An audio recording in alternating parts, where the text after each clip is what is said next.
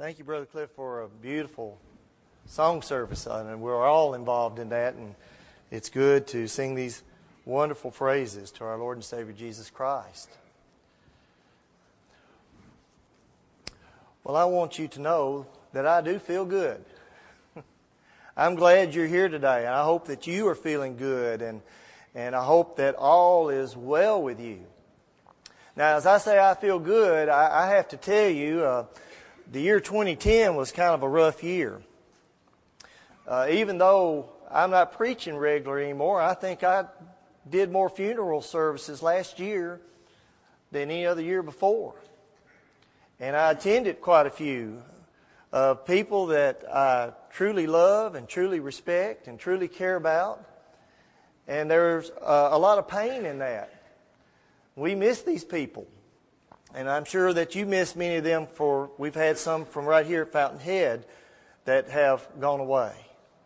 But in Revelation 21 verse 4, the Scripture says, "And God will wipe away every tear from their eyes. There shall be no more death, nor sorrow, nor crying. There shall be no more pain, for the former things have passed away." And because of that, I feel good.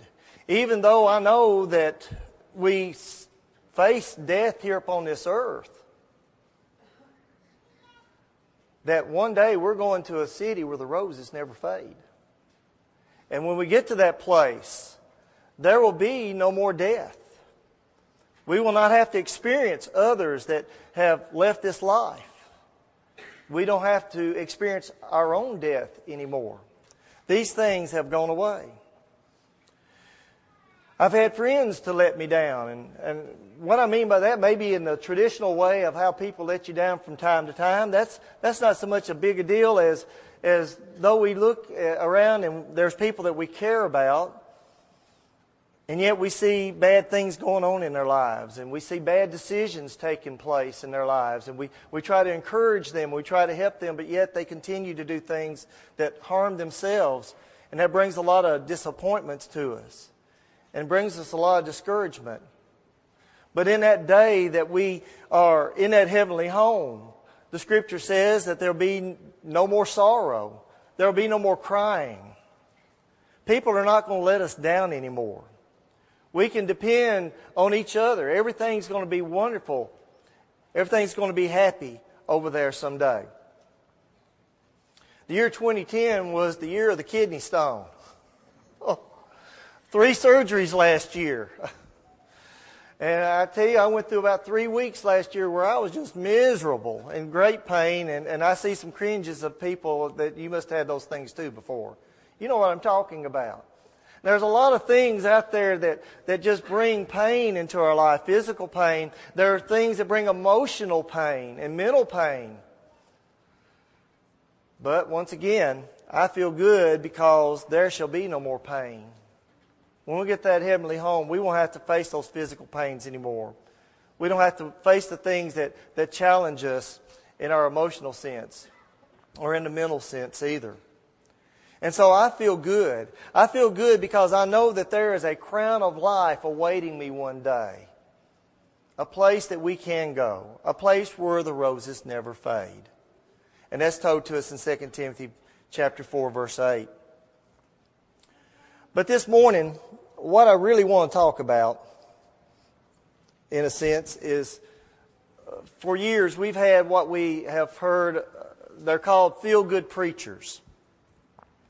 There's a lot of feel-good preachers out there today. We have feel-good preachers in the Lord's church in various places. What I mean by a feel-good preacher, they're going to be up here in the pulpit and they're going to preach a lot of sermons about God's grace. And they're going to preach a lot of sermons about God's love. And they're going to preach a whole lot of sermons about how God forgives us. And as I look through the Bible, indeed, those subjects are in there all over the place. And that means we need to preach about those things. So we can't fault anyone for preaching on those subjects, and we should. And I know I have over the years. I know Chad preaches on these subjects. We all should preach on that. So there's no argument about that at all. But our problem with feel-good preachers is they tend to leave out the parts about sin and talk about various sins that we commit. They don't want to preach about repentance. Some of them don't want to tell us what we need to do to be saved. They want us to walk out the door every Lord's Day morning. Every time we come and assemble together, they want you walking out the door feeling good. And so they're going to bring you some things, and they're going to tell you about hope, and they're going to tell you about forgiveness, and they're going to tell you that everything's okay in your life. Just believe in God. Just believe in His Son, and everything's going to be wonderful. You walk out the door, you're going to be feeling good. And everything's going to be happy in your life. Well, I want you to know, I think I'm speaking for Chad, and I know I'm speaking for myself. Every time we are up here in the pulpit, we want you to walk out the door feeling good. We truly do. We want you to feel happy. We want you to be content. And that is our ultimate goal as we stand in this pulpit and preach God's Word to you. But yet, we need to think about that some. We need to think about how everything needs to be covered from the Word of God. What about Jesus? If we could bring Jesus back to us today and have Him to bring us just one lesson today, do you believe that He wants you to walk out the door feeling good today? I believe He does. I know He wants you feeling good. And when He preached, when He was here upon this earth, when He studied with others, when He talked to others, He wanted them to feel good. He came to seek and save the lost. He wants everyone to have a heavenly home someday. And so we see that Jesus came to help us to feel good. If you would turn over to John chapter 6, let's look at some scripture. In John chapter 6, throughout this chapter, Jesus is speaking to His disciples, especially toward the second half of the chapter. And He's discussing with them the matter of Him being the bread of life.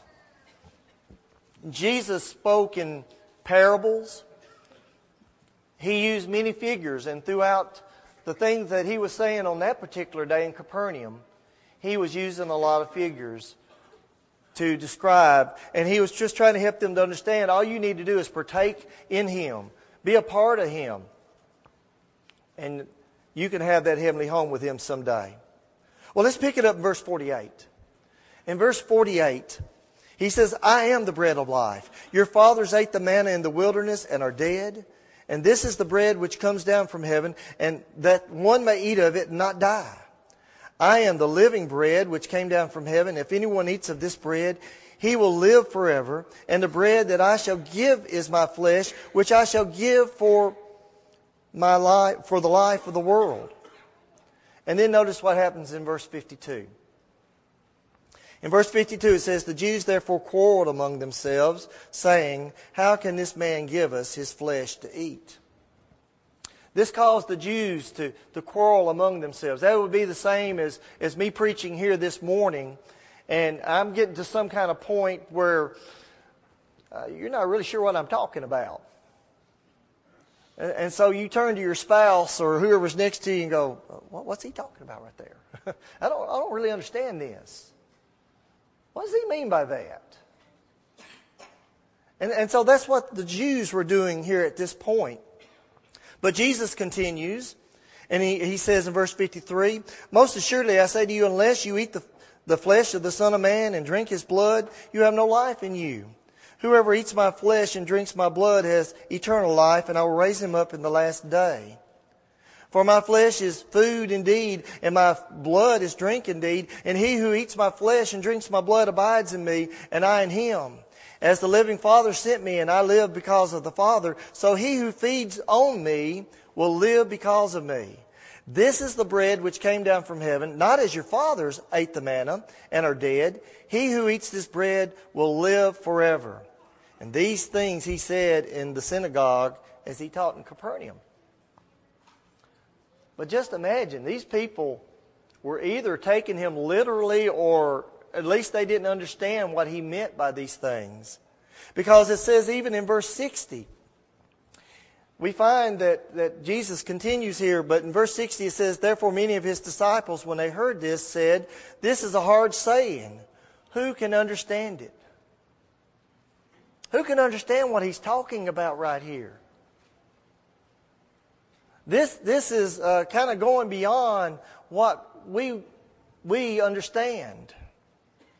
And when Jesus knew in himself that his disciples complained about this, he said, "Does this offend you?" Jesus could see out in the audience what was taking place that day. And he saw that people were being offended. His own disciples were being offended. And he speaks a little bit more until you get down to verse 66, which says that from that time many of his disciples went back and walked with him no more. There were disciples that said, "We just can't follow him. We just cannot understand what he's talking about. We don't like what he's talking about. We cannot be his followers anymore." Now, do you think that's what Jesus intended? Do you think Jesus spoke to them on that day, and in the back of his mind he's thinking, "I want these people to go away and not follow me"? Of course not. Well, shouldn't he said something different? Well, no, he brought the word of truth that day, didn't he? He wanted them to follow. He wanted them to digest the things that he had to say, but they didn't. Jesus loved them. Oh, I think often about Matthew chapter 23. All throughout that chapter, you find that Jesus called the people hypocrites. Scribes, Pharisees, hypocrites. And I kind of think about that. What if we stood here in the pulpit today and I point my finger right at you and say, "Hypocrite"? I don't think you'd like it.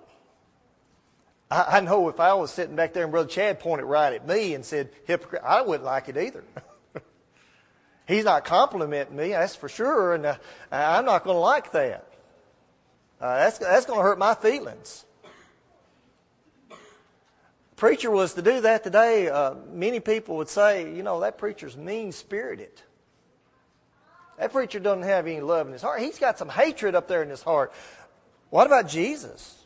Did he have hatred in his heart? Didn't he love the people? But yet he saw that there was a sect of the Jews. And indeed, there was much hypocrisy that was in them. It needed to be noted.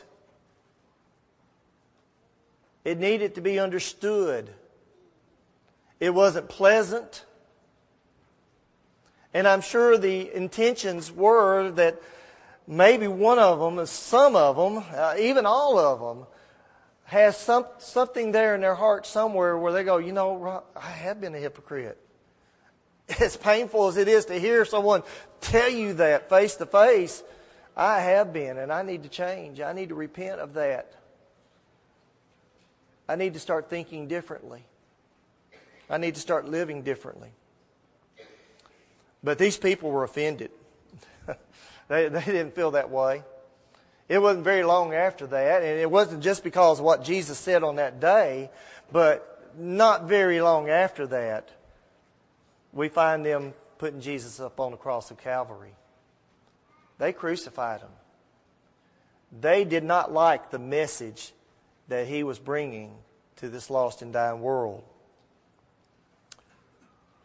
Well, this is the truth. Bear with me for a few minutes. There are some of you that came into this assembly this morning feeling good, and you're going to leave here in just a few minutes feeling good. For the very same reason I walked in feeling good this morning and will leave feeling good. You have had your sins washed by the blood of the Lamb.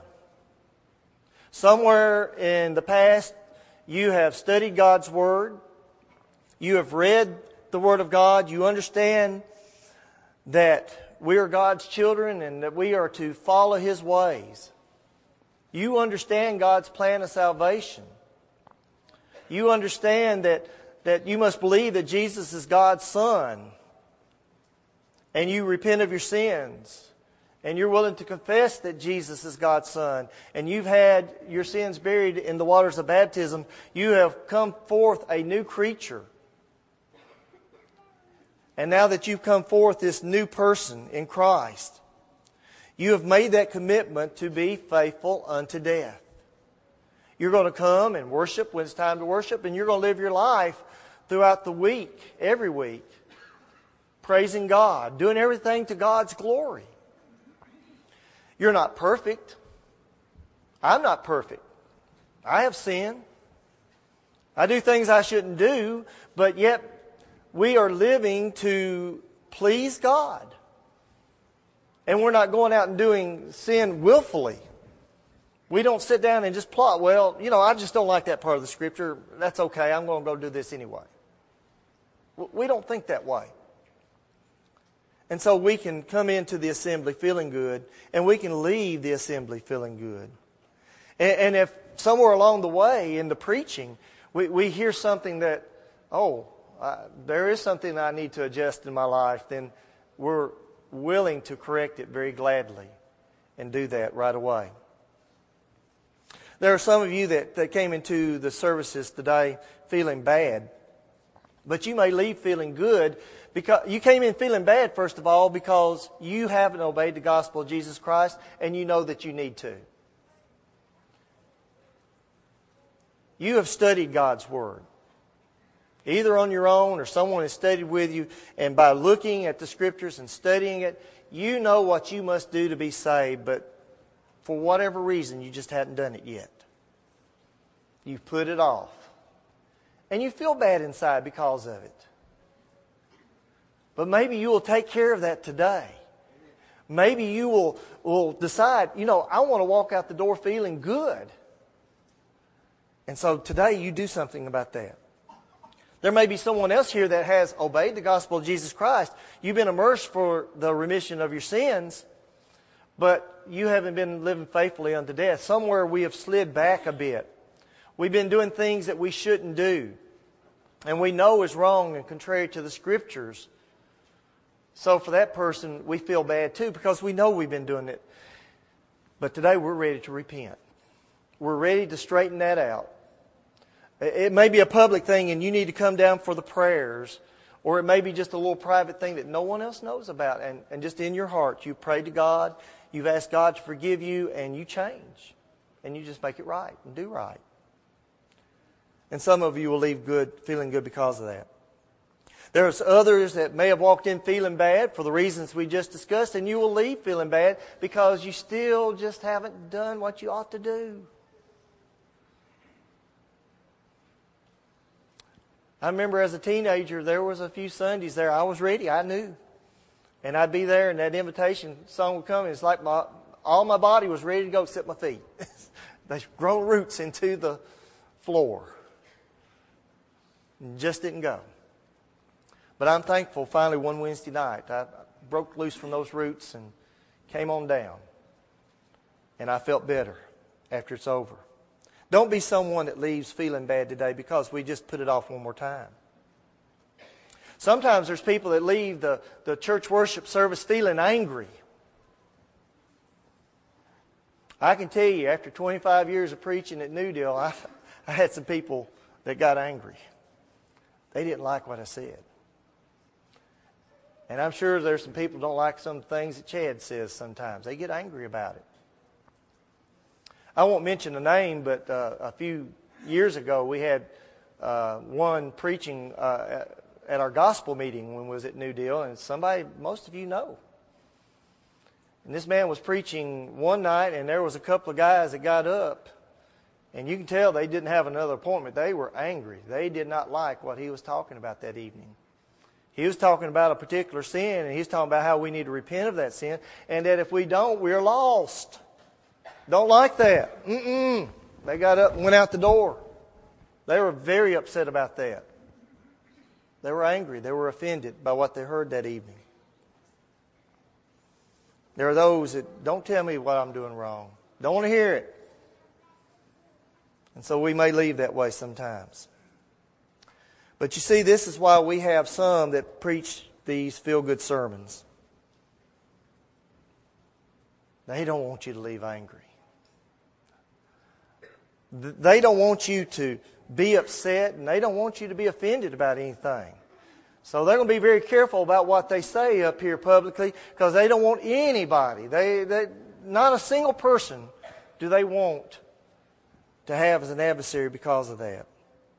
They don't want you to leave feeling bad either. They don't want you to feel dejected when you go out the door. They want you to be happy and content and feel good. And that way you'll come back in the next Lord's Day and you'll just keep coming back to hear the things that they have to say because they're going to keep preaching the same things.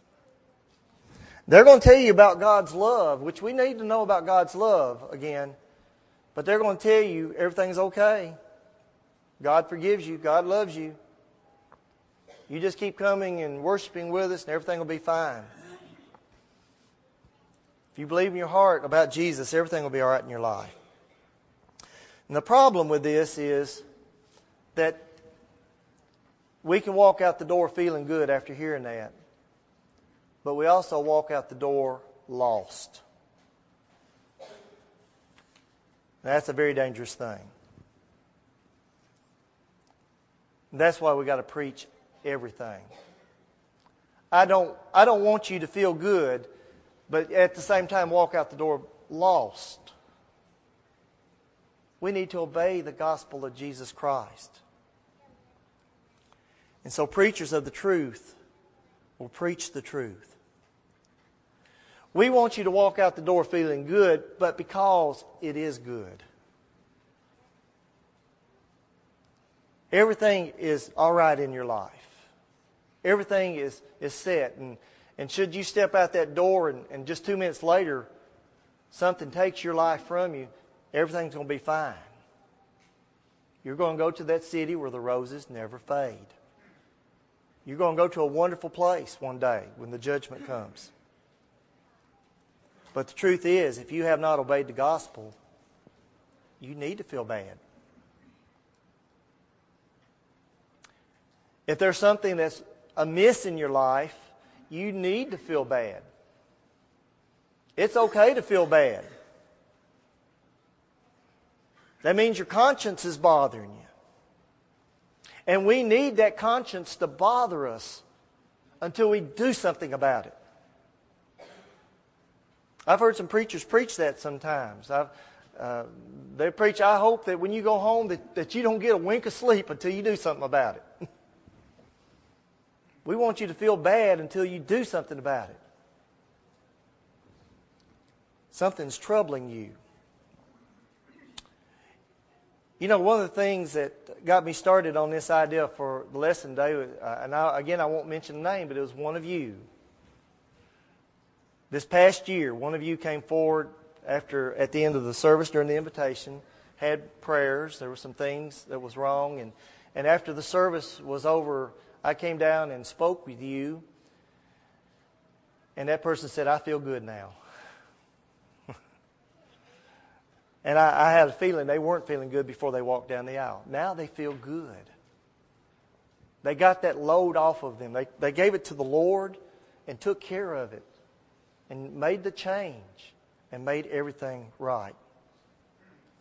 You know, I think some people look at preachers sometimes as someone this big dagger just going around stabbing people. You know, you're just stabbing me in the back, you're stabbing me in the heart. Well, we do a little stabbing sometimes. We do a little cutting. But it's more along these lines. Sometimes we want to do a little surgery as we're preaching God's Word. You know, the surgeons, they go into the body and they're removing something that's bringing pain and discomfort into our life.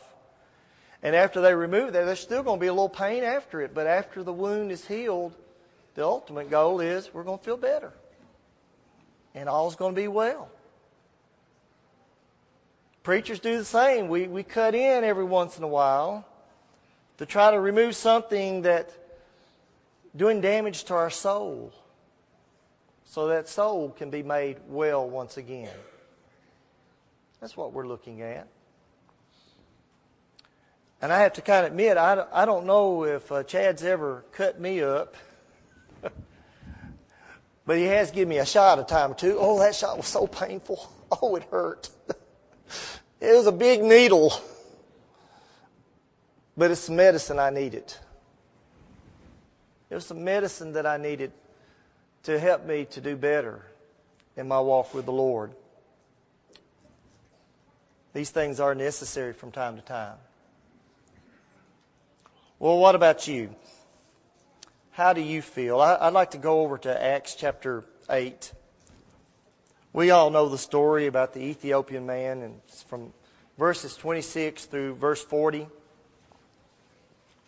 Remember the story of this man? He was an Ethiopian treasurer. And he'd been in Jerusalem. He's traveling back home, and he's on his way, and he's in his chariot, and he's reading a parchment from the book of Isaiah. Now, quite honestly, I don't know how he was feeling that day. The Scripture doesn't tell us. I think he was feeling maybe a bit confused, because when Philip comes along, he says that he doesn't understand the Scripture he's reading.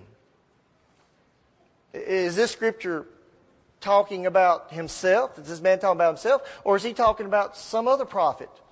What is this Scripture about? Well, what happened? Philip went and joined himself with this man up in the chariot. And he took that same Scripture from Isaiah, and he preached unto him Jesus. And we get to a certain point that verse 36 says, Now as they went down the road, they came to some water, and the eunuch said, See, here is water. What hinders me from being baptized? We've got to know that as he preached unto him Jesus, he had to tell him about baptism. Or why would he ask? Why would any of us ask about something we don't even know about? And so he had heard about this, and he asked the question, What hinders me from being baptized? Philip said, If you believe with all your heart, you may. And he answered and said, I believe that Jesus is the Christ, the Son of God. So he commanded the chariot to stand still, and both Philip and the eunuch went down into the water, and he baptized them. And now when he came up out of the water, the Spirit of the Lord caught Philip away, so that the eunuch saw him no more, and he went on his way rejoicing. He felt good, didn't he? I don't know how he felt before, but now he feels good because he heard the message of Jesus Christ. And he didn't wait for Philip to ask him. He asked Philip, I want to be baptized. What stands between me and doing this to please God? And he said, all you got to do is believe. And he made that great confession. And they went down to the water and took care of it right then and there. And he went away feeling good that day. Again, I want you to leave this morning feeling good. I want everything to be happy in your life. We talked about what we need to do that. If there's someone here today, you're feeling bad, you want to make that correction, I want you to feel good. Not like James Brown so much, but maybe that kind of feel good. I want you to feel good. And if you need to, if we can assist you, why don't you come as we stand and sing.